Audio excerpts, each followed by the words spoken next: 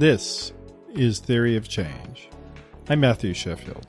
A lot of people have heard of the Southern Strategy, the long-term political plan of early American conservatives to win presidential elections by getting the votes of white people who lived in the Southeast.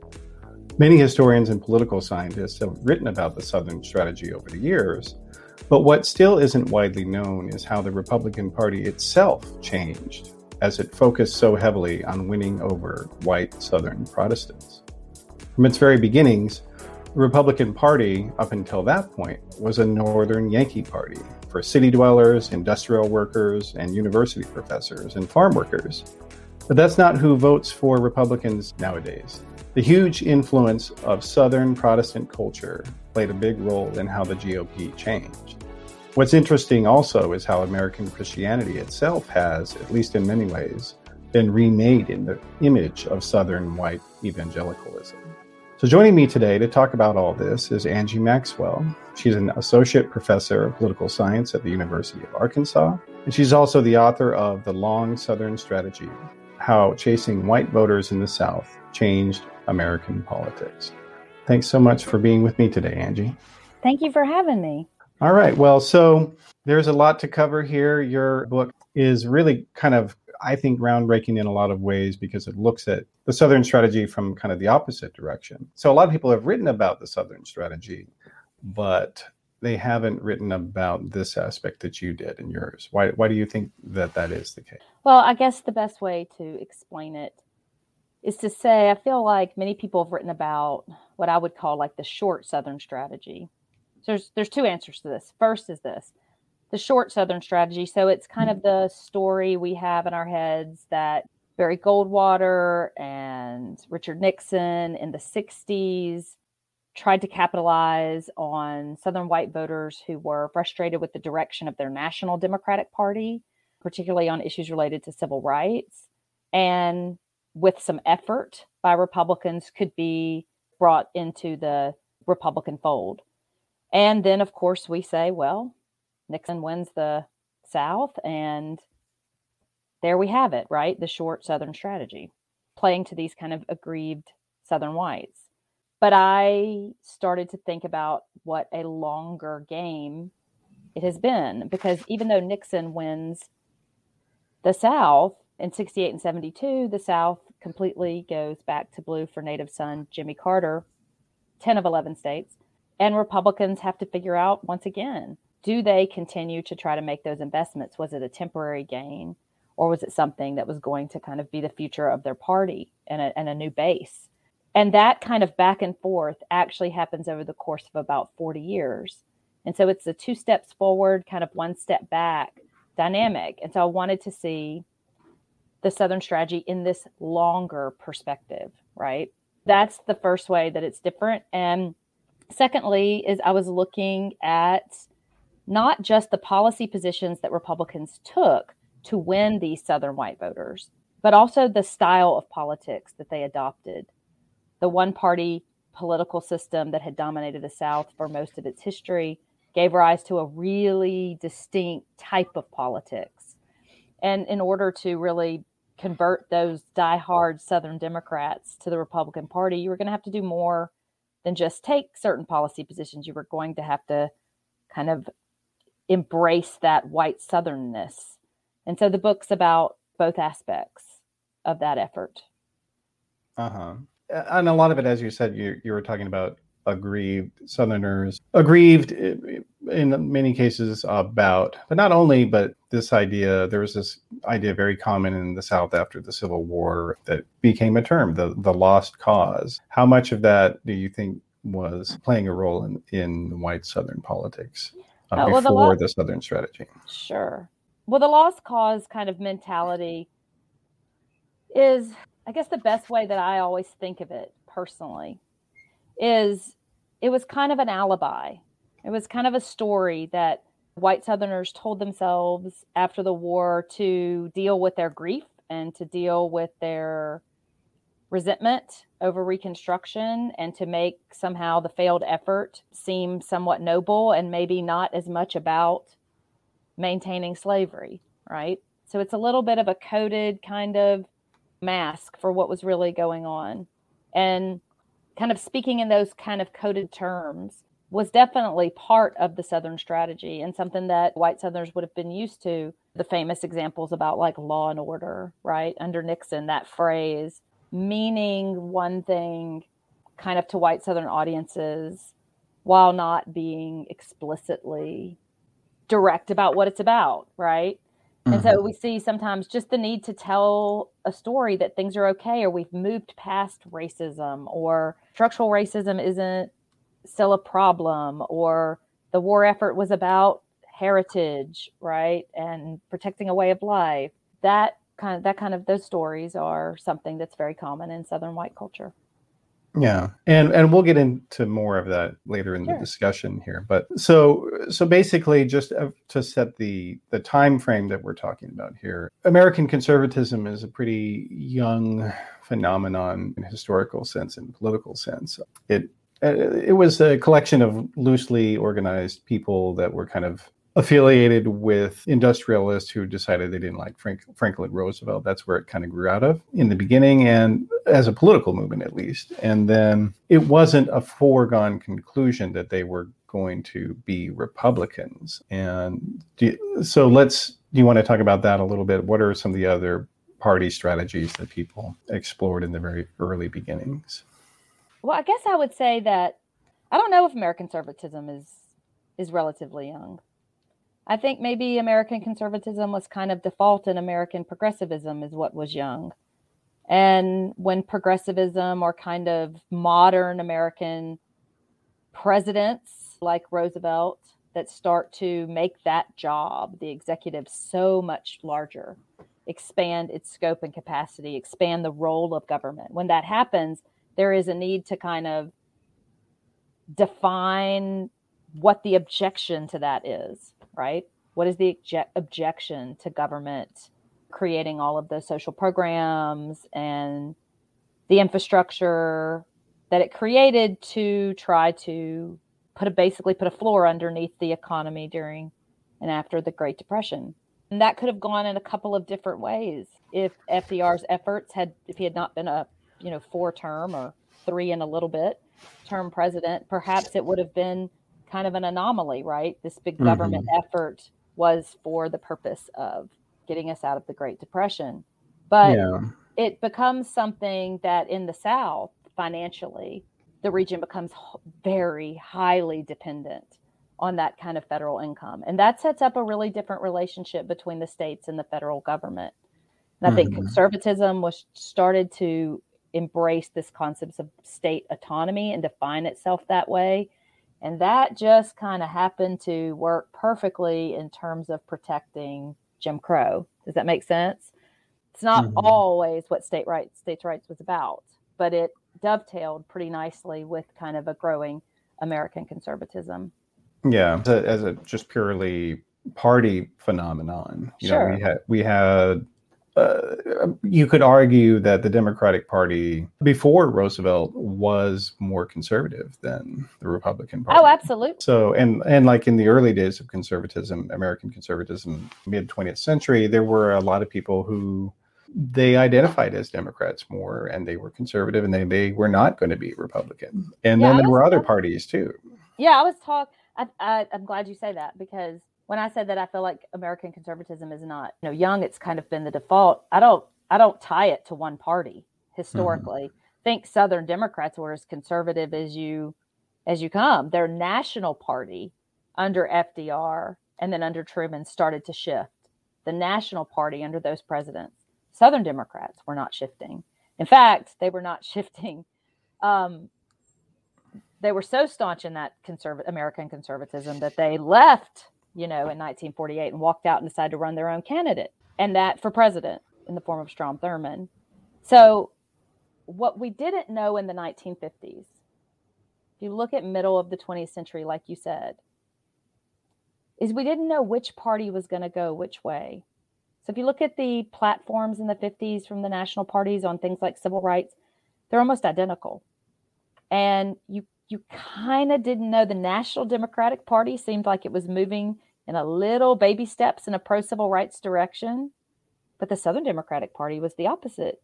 The National Republican Party had been, at least rhetorically, kind of pro-civil rights, but there was a growing conservatism that was kind of anti-labor, Midwestern, rural America that was starting to push back in that party. And what's hard, I think, as I look back on it with the advantage of hindsight, is it's a shame that the parties had to go in opposite directions on these issues, right? Who says one party has to be the champion of civil rights in the 60s and 70s, and one has to be the party is effectively at times trying to limit some of that change. It's a shame that we couldn't have debated over like the best way, right, to deal with structural inequities based on race or racial uplift, because there's definitely tons of debate you have on what policies do work and help, right? It's a shame we couldn't have done that, as opposed to really making it a polarized partisan issue. And I think there were a lot of people in both parties that disagreed with the way their party went. We know that to be true.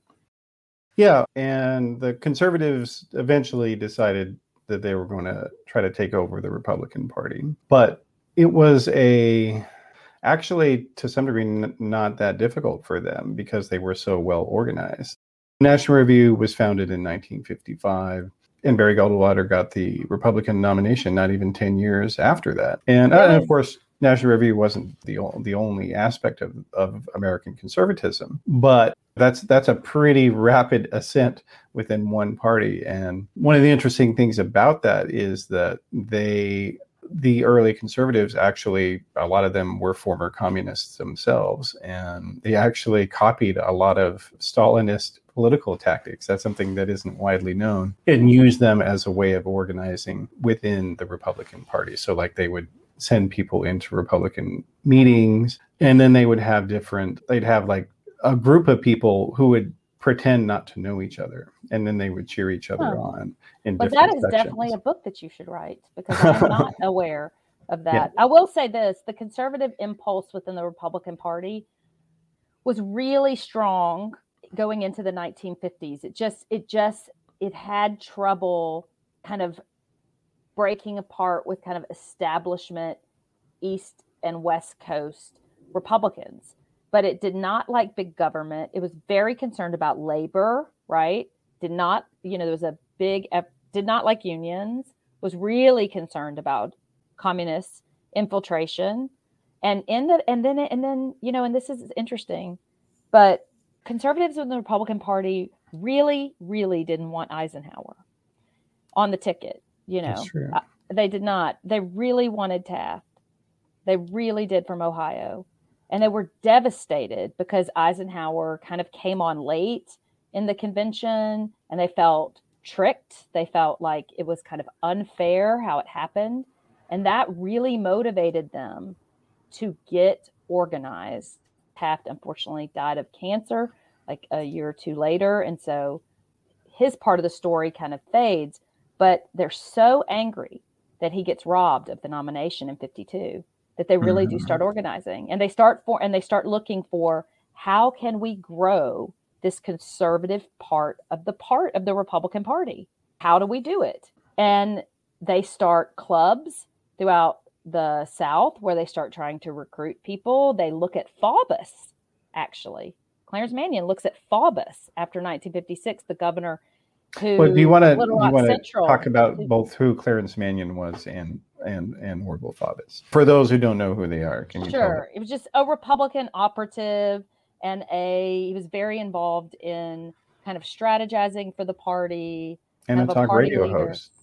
And a radio host, so he had access to audiences, which is actually a really important point. And they know their numbers. They know they do not have enough. So how can they grow that base within the Republican Party? They start seeing, do they have some alliances with some very upset white Southerners who, not all white Southerners, it's never all, who really feel kind of in a partisan purgatory when the National Democratic Party starts really moving in kind of a more pro-civil rights direction. They think, can we build kind of an alliance here? And they look at Faubus, like I said, as this like pro-states' rights governor. But then Barry Goldwater, who takes a really hard stand against labor unions and organizing, criticizes Eisenhower for it. And he's this young senator who's very charismatic, they feel like. And so they kind of abandon the Faubus idea, and they really start looking at Goldwater. They want him to run in 60, but some of those conservatives, but that he refuses, just thinks it's not a good idea. And of course, they finally secure, like you said, and kind of a 10-year process to get their party's nomination. And that is a heated convention in 64, with about half the Republican Party being very upset that Goldwater's the nominee, and the other half, having organized for 10 years, being overjoyed.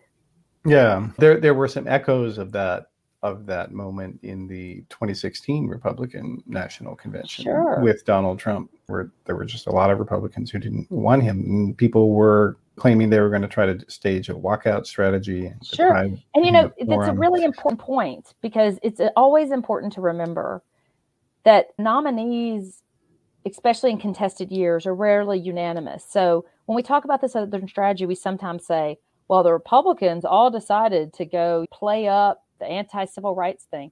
It's actually a fraction of the Republican Party that were pushing for a nominee for a lot of different reasons. And some strategists thought Goldwater's vote against the 1964 Civil Rights Act could maybe win them over some voters in the South and break the Democratic stronghold there, the electoral map.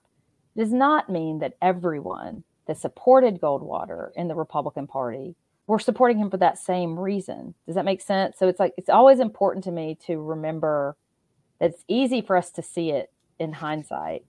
But on the ground, Goldwater meant different things to different people. And there were conservatives. Conservatism didn't equal just anti-civil rights, right? Mm-hmm. In any way, shape, or form. Yeah. And I never want to make it sound like that, because I don't think that to be true.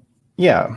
So, I mean, and even before, though, that Goldwater had secured the nomination, there were a few different Republican consultants and conservative election advisors who were talking about this idea that there are votes to be had among white Southerners. And they had written some books about that and white papers. Did you want to talk briefly about just some of those people, like Kevin Phillips?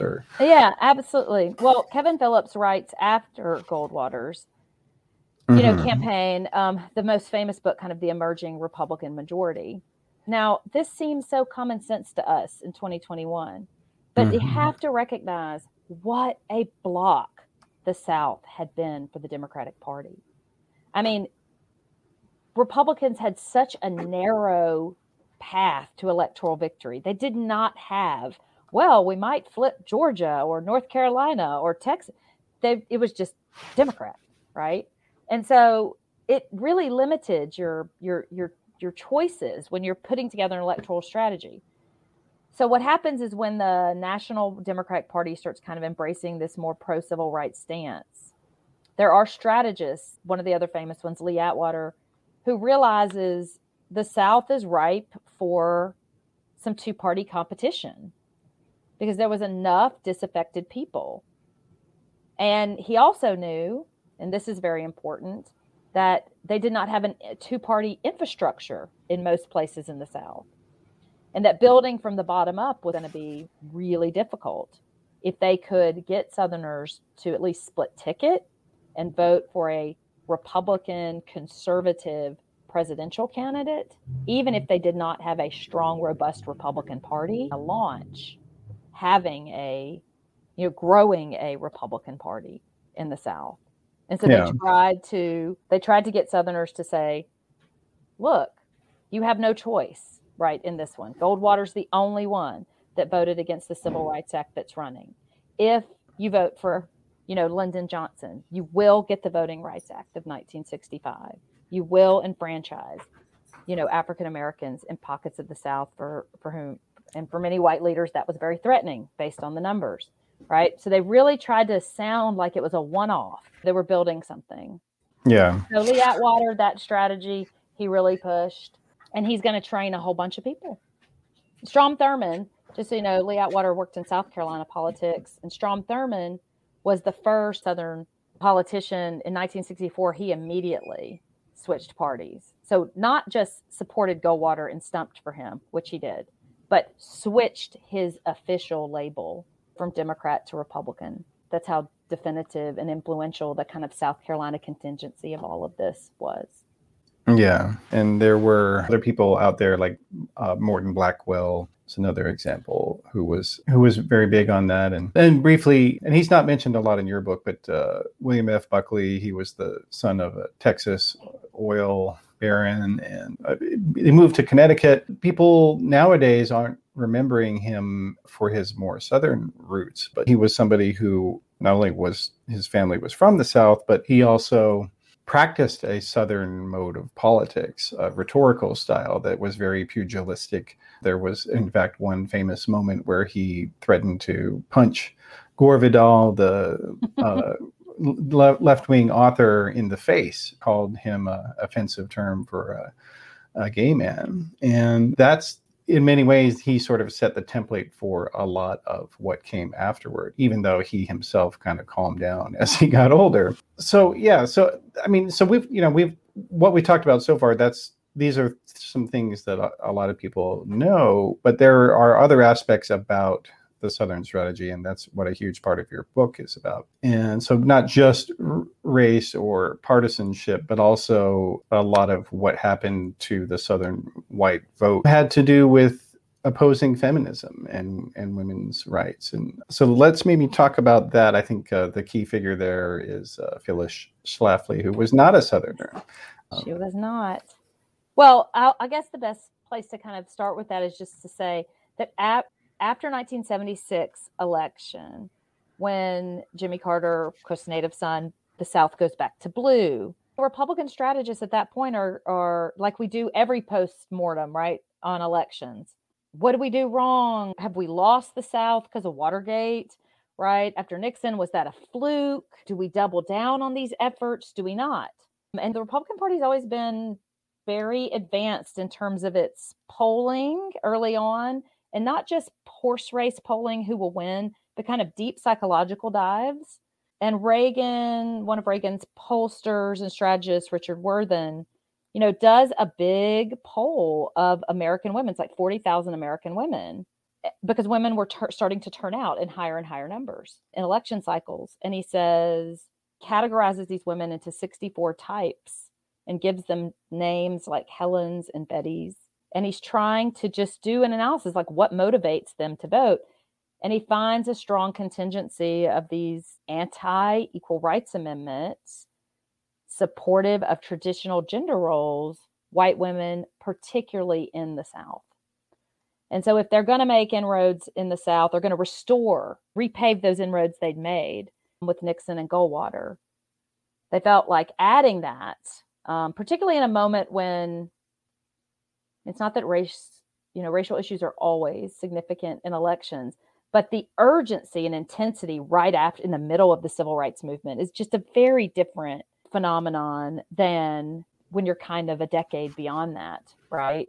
And so the Equal Rights Amendment and its passage was the hot topic. The anti-ERA movement, which Schlafly is seen as the figurehead of and really launches. And we're talking in the 1970s here, just right. Yeah. So the equal rights, the first 12 months of the Equal Rights Amendment ratified by over 30 states. It just looks like a done deal. It's just going to sail. And then all of a sudden it really stops in its tracks. And Phyllis Schlafly organizes this anti-ERA movement, which tells women that the ERA is ratified, that it's going to force them to work. It tells them it's going to force them to put their children in government daycare. It says that men won't have to pay child support anymore. And says men can use women's restrooms. Yeah. Yes. And it says that it also told stay-at-home women or homemakers that feminists judged them, and that feminism was not choice. Feminism was, you must adopt the lifestyle of a working woman, right? And Schlafly also partnered with religious organizations. Most notably, she worked with some counterparts in the Mormon Church to help kill the amendment in Utah. Specifically, She worked with Lottie Beth Hobbs, who was a woman who is part of the Southern Baptist Convention, kind of a leader there, an author, to help organize women in the Southern Baptist Church to kind of rally against the Equal Rights Amendment. A lot of times in the South, even though Schlafly's national organization didn't say this, but a lot of times in the South, these anti-ERA campaigns kind of dovetailed with anti-civil rights and anti-integration efforts. So in Georgia, for example, there were demonstrations where women shouted, "We don't want to desexagorate," right? Kind of merging the two things and saying there's too much change too fast, right? So the anti-ERA campaign has a pretty big influence on politicizing Southern white women and getting them to the polls.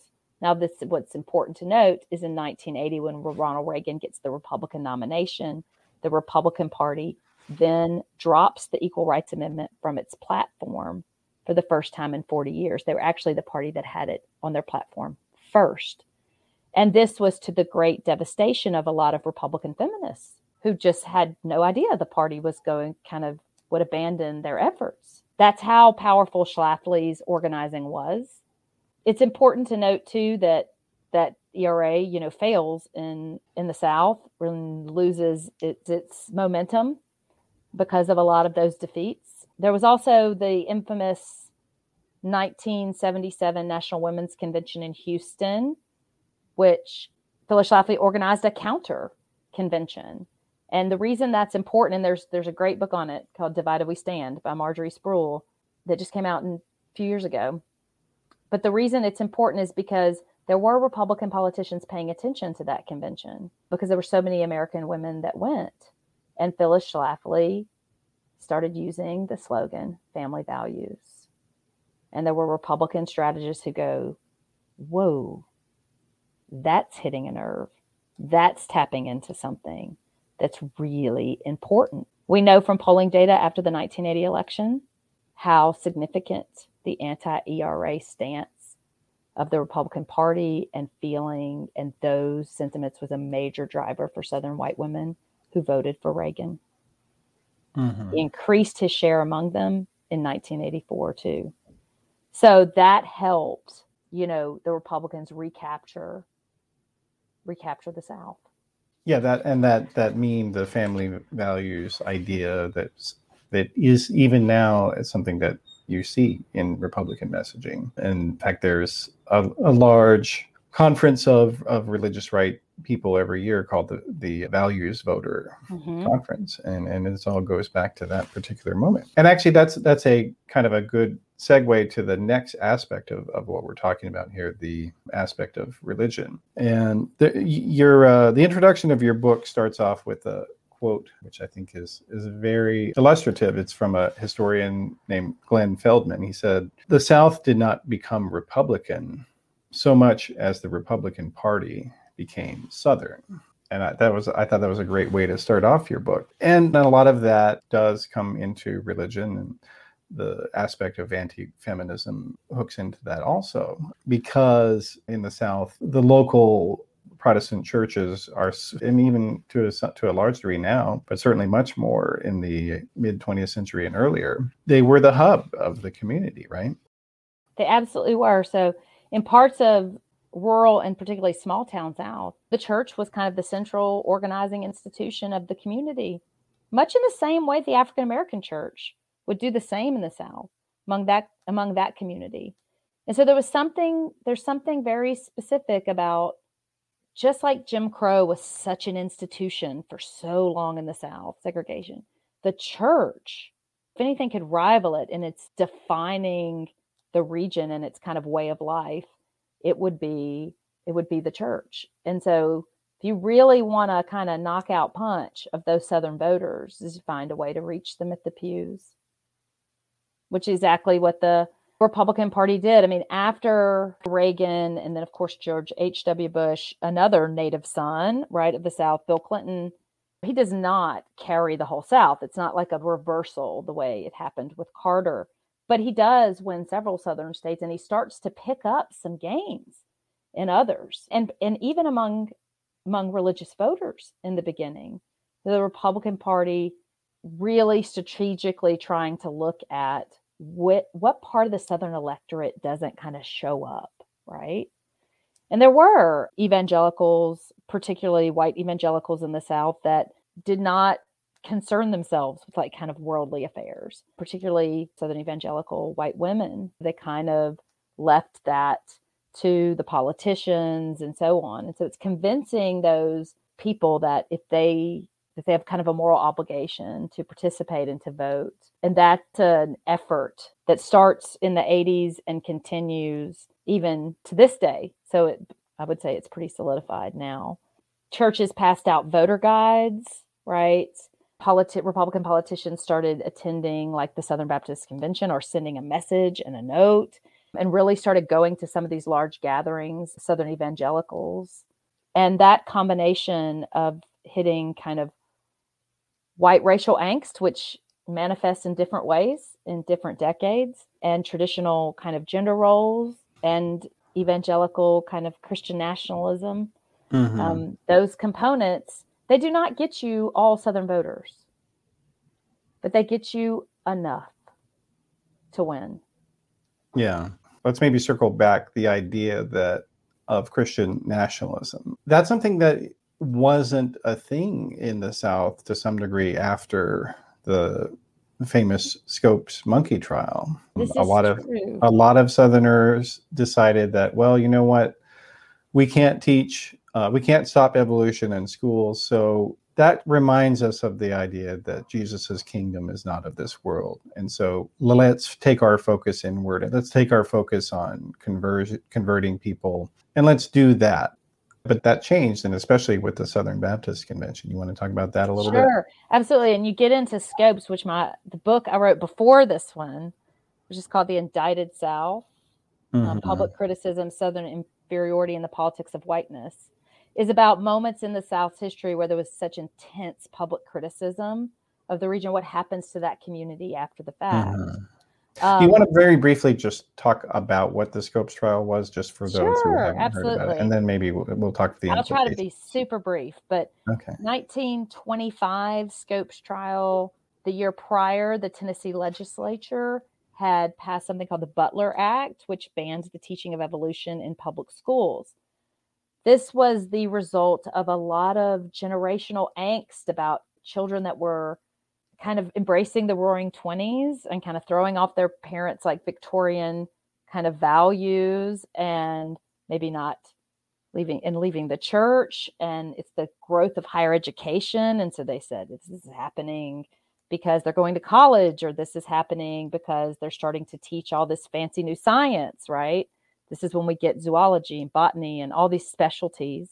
And so there just becomes kind of a belief that if you're going to teach things like the theory of evolution, that somehow teaching that is what was causing students or young people to then question a hierarchical, spiritual, religious faith.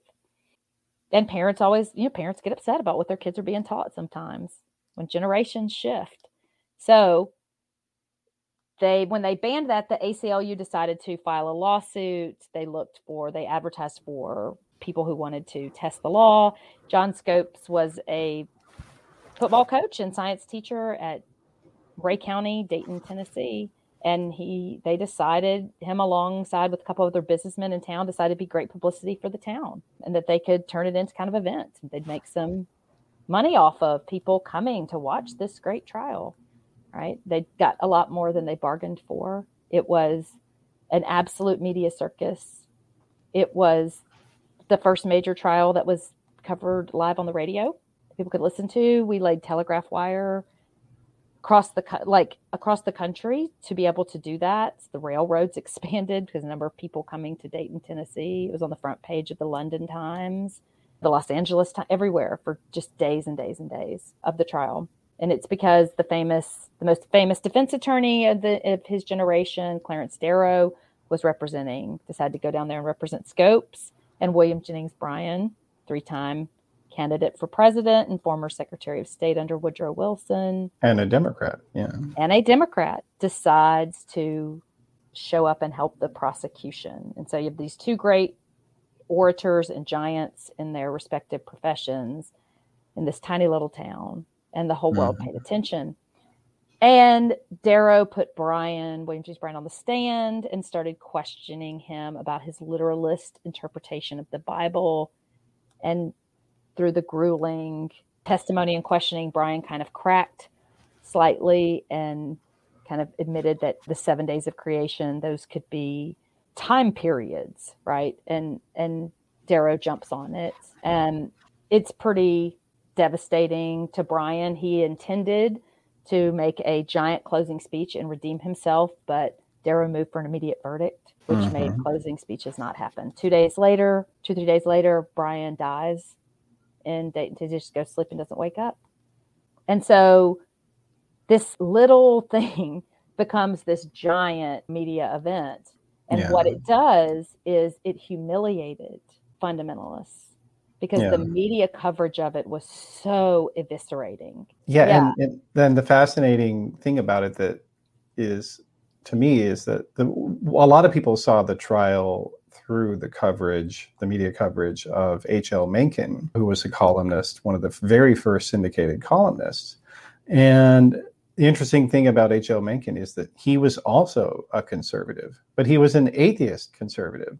And needless to say, you don't see a lot of those in the Republican Party anymore now. No, Mencken, they're not allowed. Mencken had long criticized the South for many things. And he actually leaves Dayton, Tennessee early because he thinks it's going to all be a big nothing.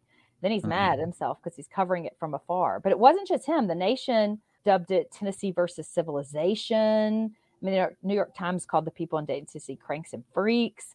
I mean, it was hostile coverage. So what was the outcome of the case? So the outcome of the case, which we knew this, but Scopes was found guilty with a little fine. And they wanted that because they wanted to appeal, right? They wanted to test the constitutionality of the law in the first place, right? But so the actual outcome of the case was not the story. It's more how the narrative changed after that. So the criticism was so intense of fundamentalists that they kind of went underground. People that wrote that day, intellectuals and people like Mencken that wrote at that time, said, "Oh, fundamentalism died today." It didn't die. It went underground. Created its own network of private colleges and private universities, one named William James Bryan College that opens 5 years later in Dayton, Tennessee. So it says we can't, this majoritarianism that we thought we could impose certain things in the public school system, if that doesn't work, we will just build our own kind of network, focus on our religious faith, not worldly concerns, and people who were not paying attention didn't see how expansive that world was becoming and how cohesive and how ripe it could be in time for politicization. And it certainly played into the racial aspect of the Southern strategy later, because a lot of these schools that were established after Scopes, they were racially segregated. And then in the after Brown versus Board of Education was handed down, which said that the Supreme Court case that said that you couldn't have segregated public schooling, that a lot of white Southern segregationist supporters began transferring their children into these pre-established Christian day schools. They did, and then that later, then that later was a key component in getting some, segregationist supporters into the Republican Party, because during the Carter administration, you had the IRS said, if you're going to have private segregated schools, that's where you're going to lose your tax exempt status. And that was kind of a galvanizing thing for a lot of people like Jerry Falwell, for instance. You want to talk a little bit more about that? Yeah, I'll say this. What's interesting, it is all connected in lots of ways. The way I'm sure that the political world we live in now will look 20 years from now, we'll draw all kinds of connections to things happening now. But the network of kind of private Christian spaces, whether it's universities, it was K through 12 schools, popular culture, everything. radio stations, television stations eventually build up, Christian bookstores. I mean, the whole kind of pop culture movement does create a really kind of self-segregating religious space. Now, when integration hits the courts and people are upset about their child being bused in far spaces, or they are anxious about integration and what it's going to look like in their community, people sought out private schools.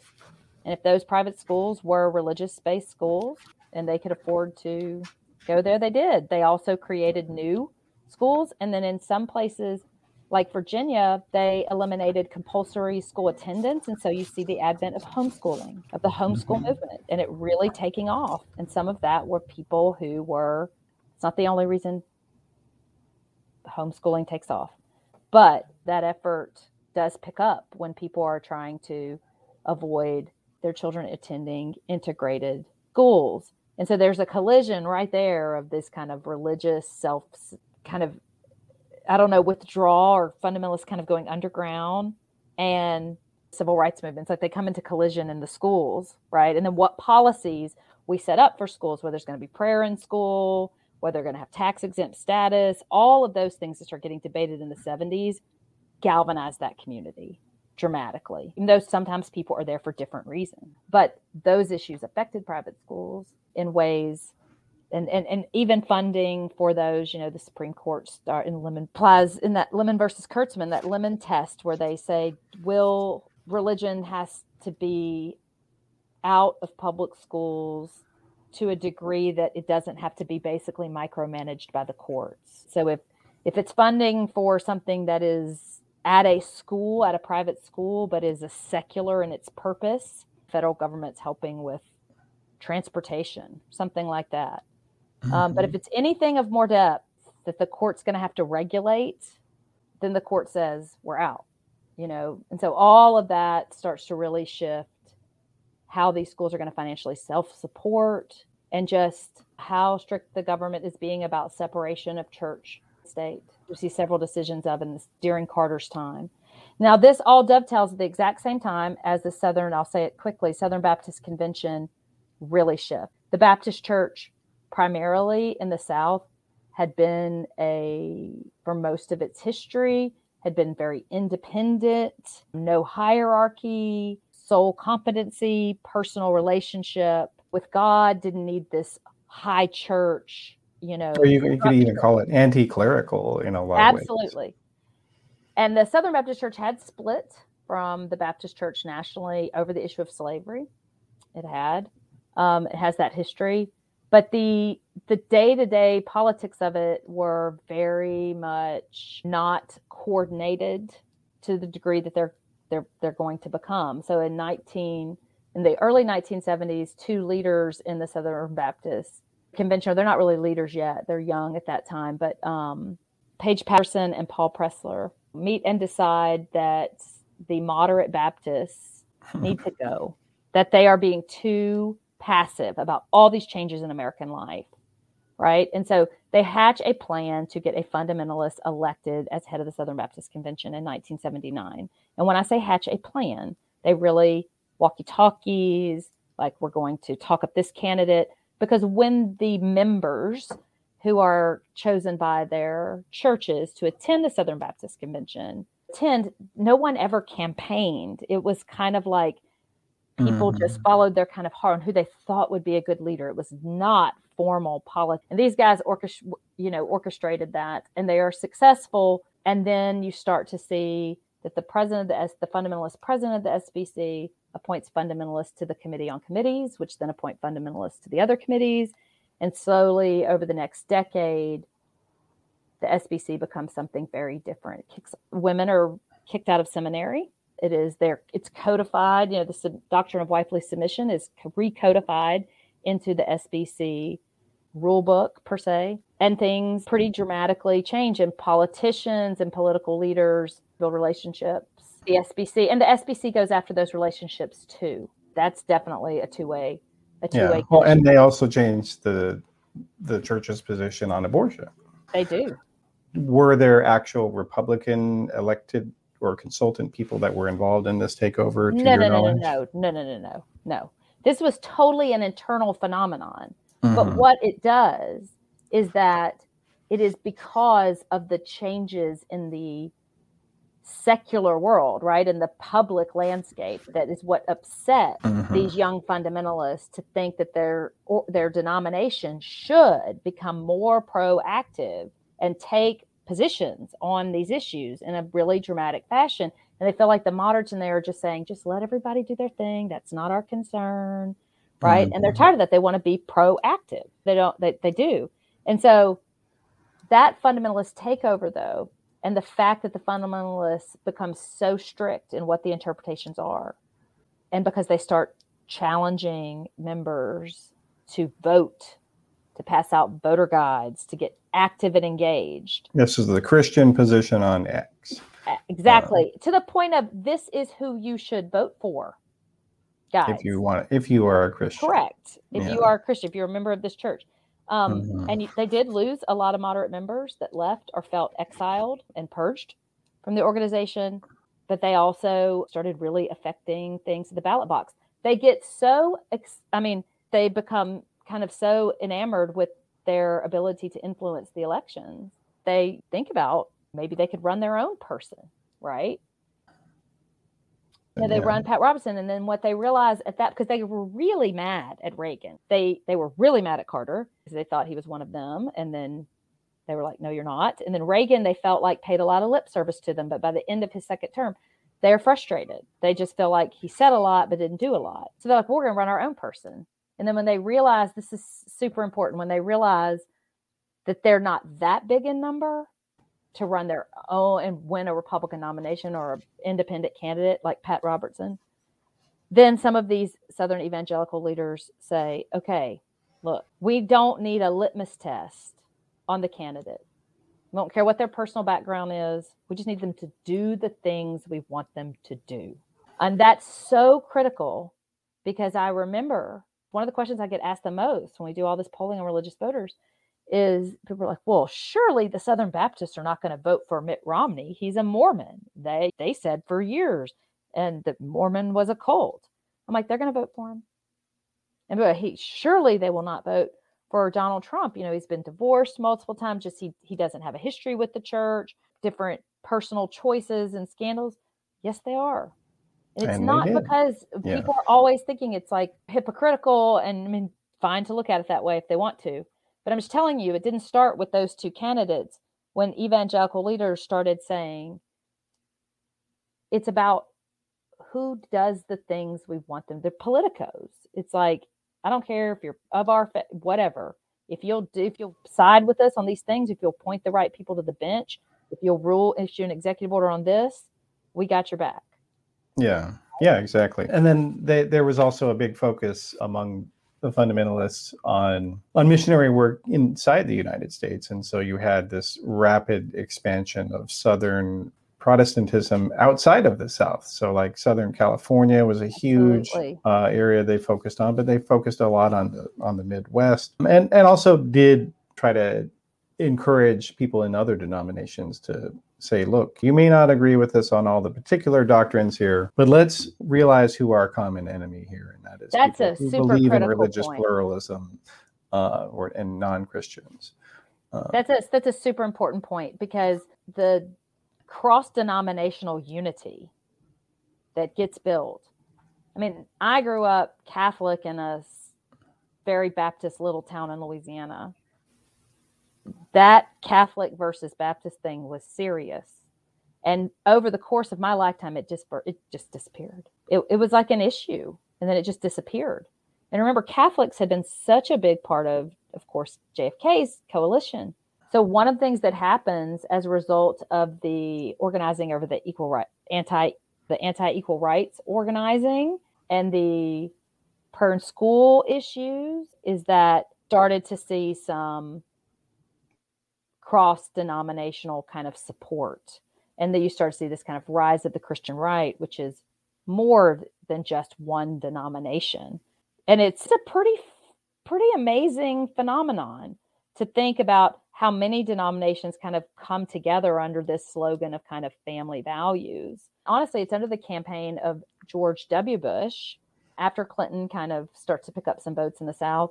And some of Bush's strategists say one thing we need to do is we need more religious voters. We need to put some stuff on we need to put some amendments to state constitutions on the ballot to get people to come out on particularly the issue of gay marriage, right? And banning gay marriage. So even those pockets of evangelicals that still just kind of hadn't shown up in the numbers they wanted at the voting booth, used some issues that were very important to those organizations and those communities to get them to show up. And that really solidified that kind of the red South. Over the course of the three issues, the like playing to race, playing towards kind of traditional gender roles, anti-feminism, and playing towards kind of a religious kind of Christian nationalism, the Republican Party it won over the South at the national level, but all that trickled all the way down over those decades as a strong Republican infrastructure is built and then becomes dominant at the state and even local level South, which the Democratic Party had not had to contend with and is still trying to recover. And it changed who the Republican electorate is quite a bit. So before the Southern strategy, before it came to its full fruition kind of in George W. Bush, you had people who had postgraduate degrees. They, for a long time, actually were Republican. And the same thing was true of Asian Americans. Actually, a majority of them voted for Republicans. But over time, as these different elements as you're talking about, the idea of traditional gender norms, Christian nationalism, and sort of soft white ethno-nationalism, they kind of drove out a lot of people who were less religious or less Christian, not white. And so that's kind of what's happened. The Republican Party became a different party because of the white conservatives. We can measure these things. And we can. We can. We measure scales of racial resentment, what people say about their own attitudes about this, modern sexism, which is another scale of questions, a Christian nationalism scale. And we do this in this book. We do it. And among white voters, falling into one of those three categories, kind of above the norm, accounts for about 95% of Trump's vote. It's important, but I do need to say this. It's really important. So in the South, there's significant number of white voters who are all three of those things. They test high on all three. They express racial resentment, modern sexism, women too, and kind of a Christian nationalism. But most people are two of three or one of three. It's why it takes all three. It kind of takes hitting at all three. We sometimes assume, well, if you're particularly critics, love to make things worse by going, oh, well, they're all just a bunch of racists. They're all just a bunch of...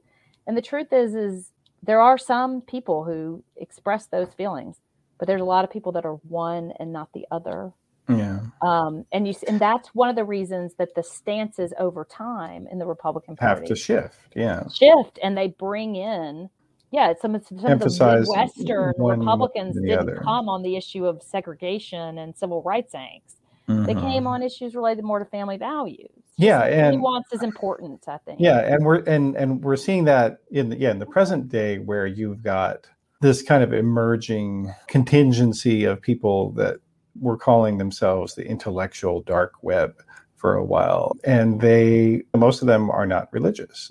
You've got Joe Rogan, he says he's an atheist. You've got Dave Rubin, who for a long time was an atheist activist, and you've got other people, Brett Weinstein and others, who again they have no particular interest in Christian nationalism, but what they do have an interest is some of the other things. Right now, a big one is anti-feminism, and you're seeing that also with the rise of a lot of far-right Hispanics and evangelical Hispanics. And there's a big effort among a lot of the religious right currently now to try to convert a lot of Black Christians and get them into Christian nationalism and use anti-feminism as a tool for them. Yes. Our highest percentages of people who express modern sexism, and again, it's what people say about themselves, what they say about themselves. It is the highest numbers are among white males, higher in the South than outside of the South. really high among white women, also in the South, and very small among African Americans, though a little bit more among men, these particular questions. But and among Latinos, it's not as high as whites, but there's definitely among women and men. Those distinctions are significant because when we have elections that are as close as our elections are in terms of the states that go this way or that way by a couple points, that's all that you need. That's all that that's all that matters. So sometimes pundits are like, oh, well, how many people could that really be that they're going to target to do this? But a couple of points is a big deal when elections are so close. It's important to kind of see that nuance, but also to realize, yes, Americans did sort themselves over time. And it took time. Republican feminists, for example, they stuck with the Republican Party for a while, thinking like the next administration might change, or like, they didn't want to leave their party. They were sad their party left them. They thought maybe they could bring it back, right? So it takes a while, but over time they do sort, and that makes the Republican Party base a very different thing because of those choices to win those Southern voters. It's the party at large. Well, so we've got a live stream question from an audience member named Janice Huffman. And her question is, how do you think evangelicals' embrace of Trump will change Christianity in America? And I would maybe add that one of the other interesting things that we're seeing is that because a lot of white Americans are leaving fundamentalist religion, that the fundamentalist religions just by default are becoming more minority. And we're seeing that to some degree with the Southern Baptist Convention recently. You want to talk about some of these developments a bit? Like, it's kind of, things are pulling in multiple directions currently, it seems like. There are. I mean, Trump's success with evangelicals did not surprise me, just because of like the history that I said about, will he just simply do the things we've asked to do, that our community wants him to do? We don't care who the messenger is, right? Who's the actor in it? I don't think that his candidacy or his administration that way changes Christianity. But I think what Trump has done to kind of the polarization within, how intolerable opponents of Trump find him, have pushed some churches to kind of a breaking point and feeling like they've got to feel like some are going back underground a little bit, like this is a mess. This is dividing our congregation. I feel like others are doubling down, and in both directions. You've seen churches decide to take a stand against Trump. There's an organization, Christians Against Christian Nationalism, that has really become activated and organized. And then you see others that are organized even more so to kind of a far right. It's like he's thrown a wrench in it, and I think there's gonna be movement in every single direction. Underground, more engaged to the right, and then a rejection of that also at the same time. And I don't know where it's going to fall. I mean, the Southern Baptist Convention this year, the most kind of fundamentalist candidates did not win, nor did the progressive. Turns out when you have a runoff, kind of the guy who was slightly less fundamentalist, just slightly less, who ended up being successful. And I just wrote a piece about that because it reminded me of, it's kind of a warning to me about 2024, because the Republican primaries don't do a runoff. They are winner take most for most of them. So you can get 37% if there's a crowded field, 32% crowded field, and you can get most of the electors. And in the South, because the Southern states that tend to go Republican, the general election, the Republican Party gives them a ton of bonus delegates to the primaries, to the bonus delegates for the convention. And because the Southern states put theirs so early on the calendar, that 30% that a Trump-like candidate could win in the South can be enough to not only take most of the delegates in the state, but then to get such a big lead in the stakes for the national convention, that it can be, and the only way to beat it is if everyone else gets on the same page behind one candidate, right? happened in the Southern Baptist Convention. It's like the people who didn't want the most extreme guy, got together.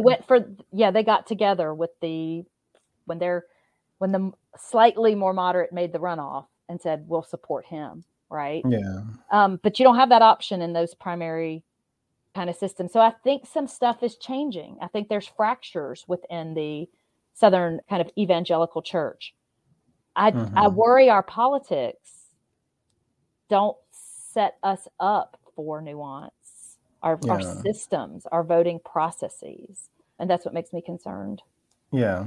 Well, this has been a great discussion. Let me just ask you one last question. Sure. And that is, I think there's a temptation for a lot of people to not be as interested in history because they think it's over, doesn't matter. But I think, and you can tell me whether you agree with this or not, but the idea of we're seeing so much denial of the COVID-19 pandemic right now in the South.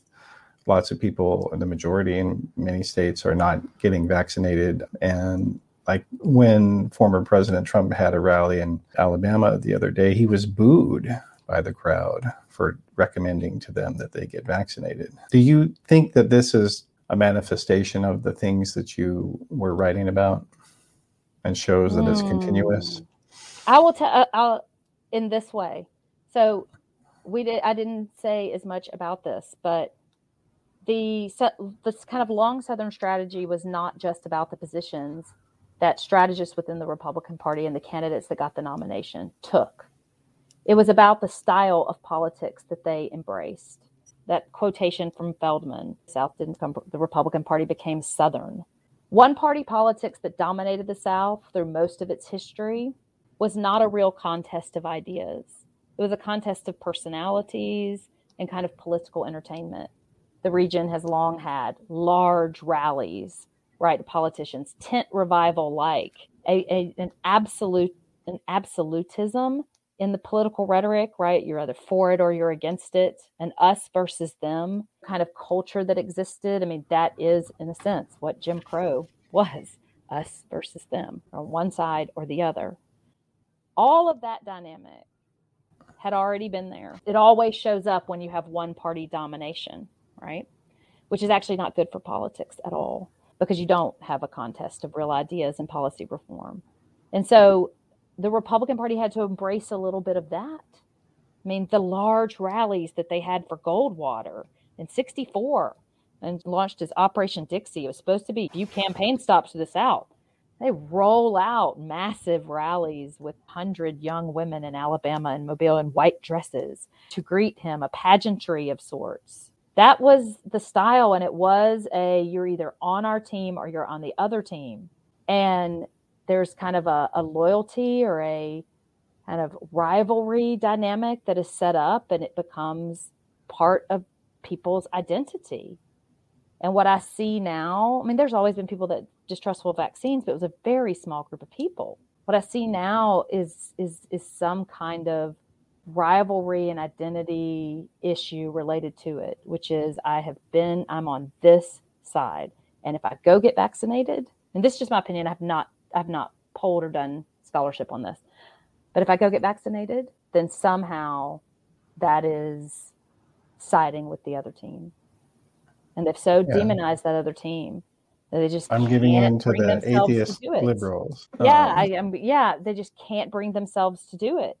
Mm-hmm. One thing we do know, some research shows that people have done, is that once you know someone close who've passed, I know we always, journalists, the stories when someone has lost a loved one and still won't get vaccinated. But we've seen that when people know someone, it does become kind of real at a different place. And we do see vaccination numbers. They have really ticked up in Arkansas. So some things do cut through that. But when it's an abstraction, when it's something you're like, isn't happening to people right around you, you think, it's really hard for those people to break that psychological attachment to the us versus them.